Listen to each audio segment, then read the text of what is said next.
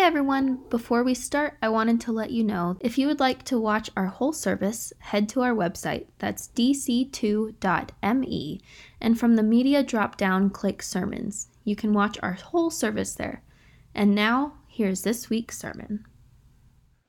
Have you ever been lost?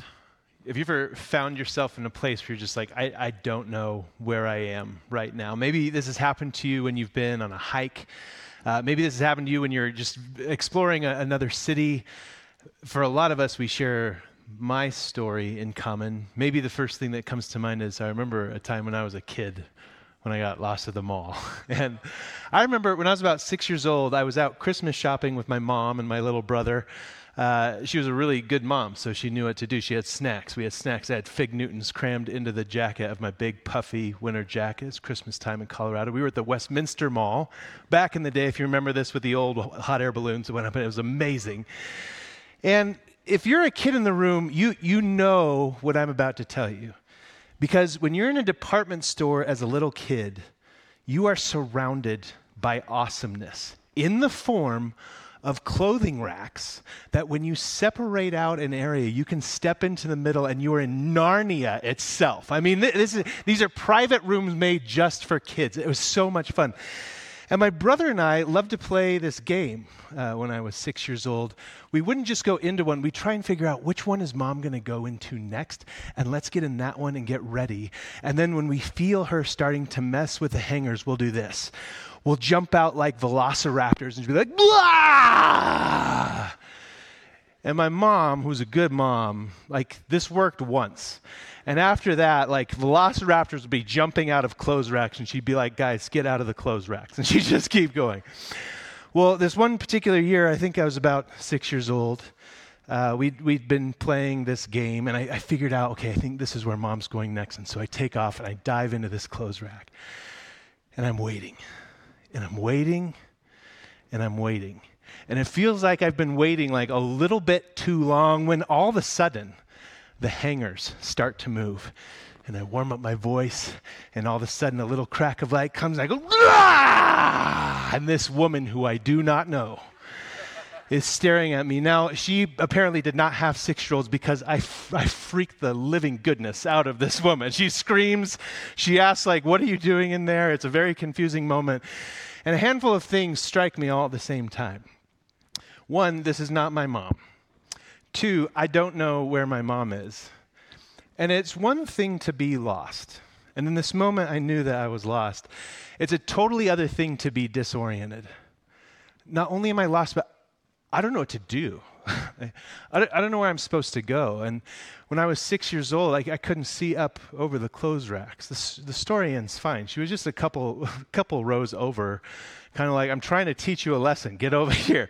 It was great.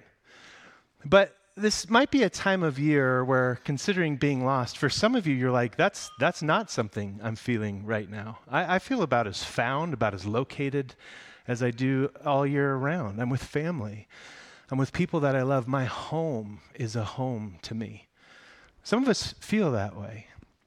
Some of us, too, are coming into this room going, oh, yeah, this time of year, the word lost fits great. Family, for me, is just a reminder of fracture and conflict. My home is just not a place of peace. I feel loss and lost this time of year. I feel disoriented. And I think Christmas is one of these times that brings to the surface something that we all hold in common, no matter what your family is like, no matter what your home is like. It begins to well up in us this idea that we are all longing for home. Not just the place where we grew up, not just the place where we have family members. We're looking for our true home. This is how we spend our money, the people we choose to be with. This is how we spend our time. We're looking for our native country. We're looking for a place that is safe. We're looking for a place that is peaceful, a place where everyone lives in harmony. We long for a place that's filled with joy, where play and creativity match our endless desire for wonder and curiosity and adventure. We're looking for a place where enemies are silenced, where evil cannot flourish, and where tears of sadness never fall, and where brokenness is forever set right. This is what we all yearn for. And as we jump into this Christmas season, and as we're reminded of the Christmas story, it's funny as we read them because some of them really read like stories, but there's one really weird Christmas story in the Bible. And it's in the Gospel of John. John is just an oddball with how he chooses to talk about the birth of Jesus. He uses metaphor and symbol instead of just narrative. And I think if we're going to read this account, it's not enough just to read it. You have to experience it. Because John's account of Christmas begins in darkness. And it goes like this. In the beginning was the Word, and the Word was with God, and the Word was God. He was in the beginning with God.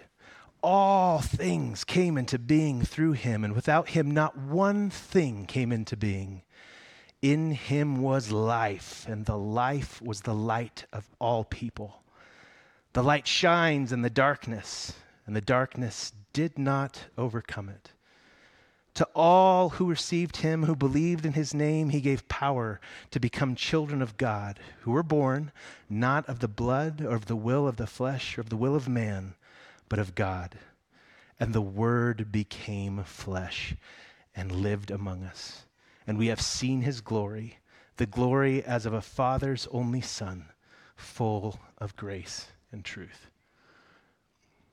This is a weird story. Where are the shepherds? Where are the angels and the wise men? You might be thinking as we read this account of John's Christmas story, it's typical. Every time I try and open the Bible, it just really doesn't make that much sense. Every time I try and talk with God, there's just this seeming disconnection. What's going on here? And I think one thing that makes the Bible so much fun is that it wasn't initially written to you and to me. The first groups of people that received this book, this story that John told, were really a group of two different types of cultures. One was this Greek culture back at the beginning of the AD centuries. And it was a group of people that when you said something like the word or truth, these Greek people would like sit up straight in their chairs and be like, yeah, tell us more about that. There was a second culture, the second group of people, and that's who we're going to focus on today. It was a group of Jewish people. And as they heard the metaphor and the symbol and everything going on in just that little chunk of text that we just read, there would be slow nods and widening of eyes as they heard John tell the Christmas story.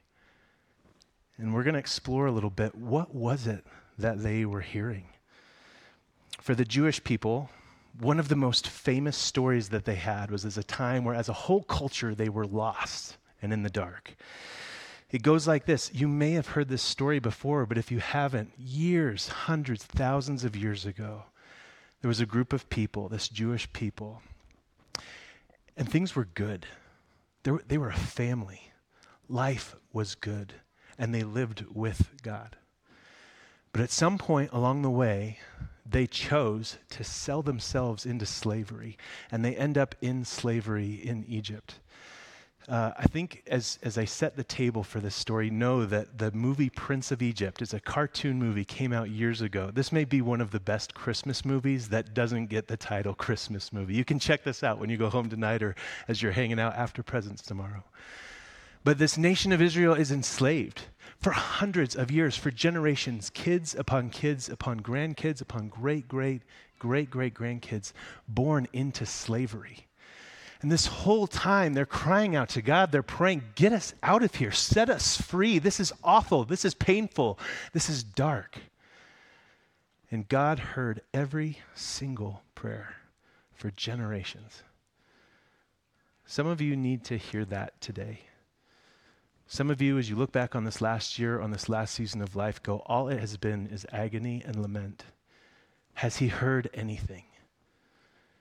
And I think the story of Scripture would tell us, yeah, he's heard every single one. As these prayers and these cries and these screams continue, he chooses this man, Moses. He says, we're going to get these people out of slavery. We're going to set them free. And to fast forward through so many pieces of this story, finally, Pharaoh, who is kind of the owner of this slave nation, lets them go. And so this nation finds themselves in the desert with a command from God. He gives them the desire of their heart, which is something that he is so apt to do. And the command is this: go home. It's time to go home. Now, the confusing thing, if you're one of these folks, is that if you've been in Egypt for, say, lots of generations, you haven't been home in a while. There hasn't been a family reunion. You've been stuck in slavery.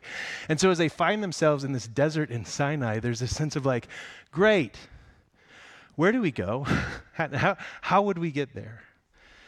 And it's in this story that some incredible things start to happen. The first thing is this: God just didn't say, go home and then leave them there and sit back and watch. He didn't leave them. He led them.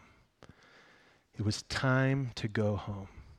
So the way that God came and that he led was that he showed up in this pillar of fire. I want you to imagine, like, put yourself in the middle of the desert, lost as you have ever been, disoriented as you have ever been. Not only do I not know where I am, I don't know what to do. When the presence of God shows up in a column of fire in the sky. It's like the world's first gigantic neon sign. Like Vegas has nothing on this. And it just says, this is the way that we're going to go. Follow me. This would have been the best news in the world. And you would have had a choice at this point. And am I going to follow this light? Or am I going to try and figure out my own way back? And as these original Jewish people, as they were reading this story of John's, and John has these phrases like, God's presence was light, and it lived among them. Right away, they'd be like, oh, we know this story. This has happened before. But there was a point to that story. We're going to hit that in just a second. Because the second thing that would really have stuck with them was this idea that when they were traveling this pillar of fire, it would move, it would direct them. All they had to do was follow the light. But when they would stop, when it was time to camp out for a while, God gave these really important instructions. See, these were a group of nomads. They were used to living in tents, and God said, I'm going to live in your midst. So I want you to build me a tent. The fancy Bible word for it is a tabernacle. By the time they actually make it all the way home, they make a permanent structure. It's called the temple. There's a wall of it still in Jerusalem today. But this is a place where when they stopped, that pillar of fire would come down into the tent and it would live there. And I want you to imagine this. Being in the middle of the desert, having this light that you've been following, you stop for a while, then you have somebody new come into town and they say, hey, where's God? If you were to answer that in our context today, that's a very complicated answer. For them, all they had to say was, oh, he's 2 roads over, five houses down. It's the house on the left. That's where God is.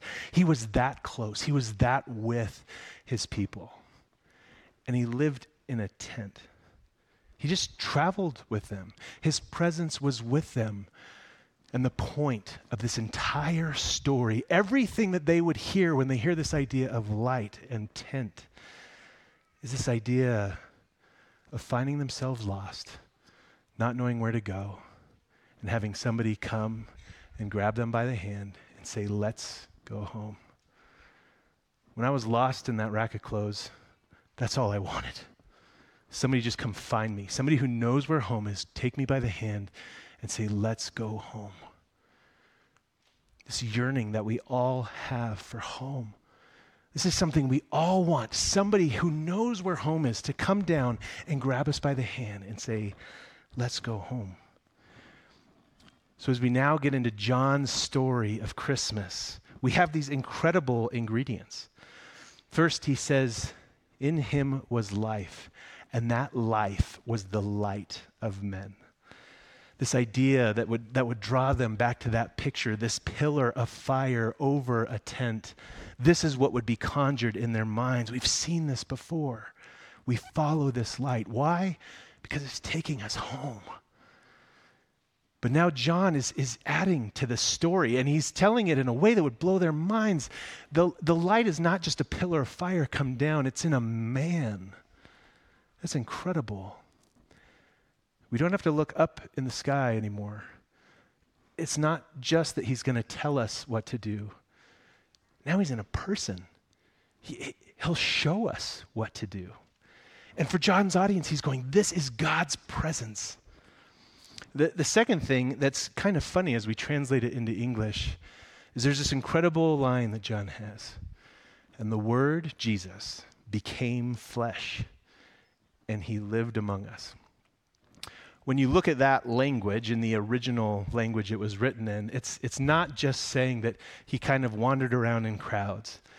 Eugene Peterson, in his Message translation of the Bible, translates it beautifully. He says, and the Word became flesh, and he moved into the neighborhood. That gets closer. But if you want to know the exact translation of exactly what's going on there, it sounds more like this. And the Word, this light, became flesh, and he pitched his tent in our midst. And the original Jewish audience is going, oh my gosh. This story that we've always rallied around, this story that draws us to this desire that we have, would somebody just come grab me by the hand and take me home? Now all of a sudden there's a person with eyes and hands and feet, and his name is Jesus. And one other brilliant thing that John is doing here is he says, in him was life, and that life was light. The presence of God that has been moving into this tent, this flesh and bone tent, this body that Jesus wears, is life. And when John uses this word life, he uses this Greek word called Zoe. It's a brilliant name that we have in our culture today. Any parent who names their kid Zoe, God bless you. It's this name that means life. But not just life. It's not just biologically alive.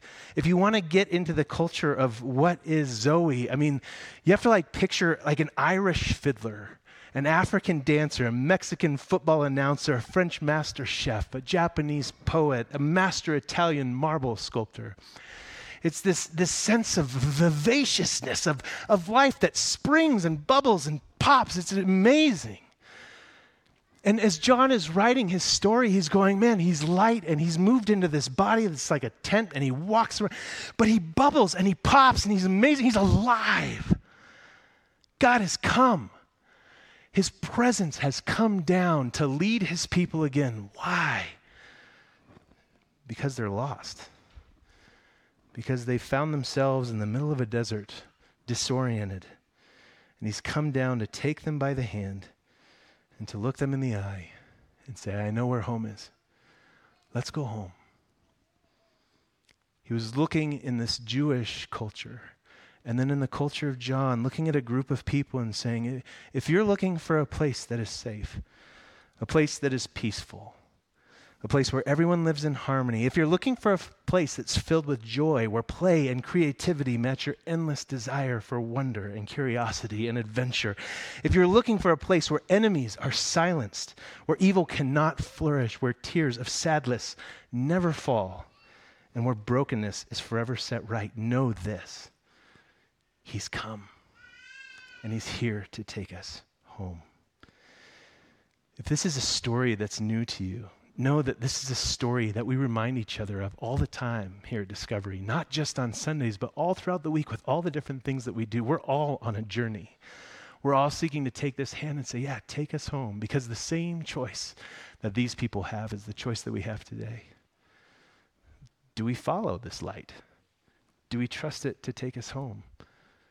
Or do we want to try and fulfill this deep desire that we have all on our own? I'm going to bring out the band. But there's one final idea that John will get at as he tells this Christmas story, and it's this: to choose to follow this light, to choose to follow this Jesus, means that you choose to act like him too. Really, that you imitate him as you become like him. This doesn't mean that you become the light. You don't become God as you're doing this. But it means more that you start to reflect the light, kind of like a mirror, or maybe like a candle that's taken its flame from another source. God designed human life from the very beginning to reflect him. And when you choose the light, when you choose to follow it home, you hold it up in a way that draws others who are still in the darkness to see the way home as well. The story and the person of Jesus is a roadmap.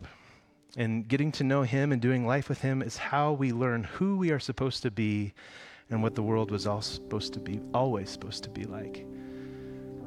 So in a moment, we'll get to share a simple act of worship together. As the band sings, we'll start with just one simple candle for the whole room. And I'd invite you, as the flame comes to you, light your own, but then turn and light those of all around you. This simple act plays out this cosmic drama that we've been hearing about tonight. This light has come down. God's presence is in the midst of us. And if we choose to follow it, if we choose to follow it home, others will join us in the dance as well. For those who are able, let's stand and sing.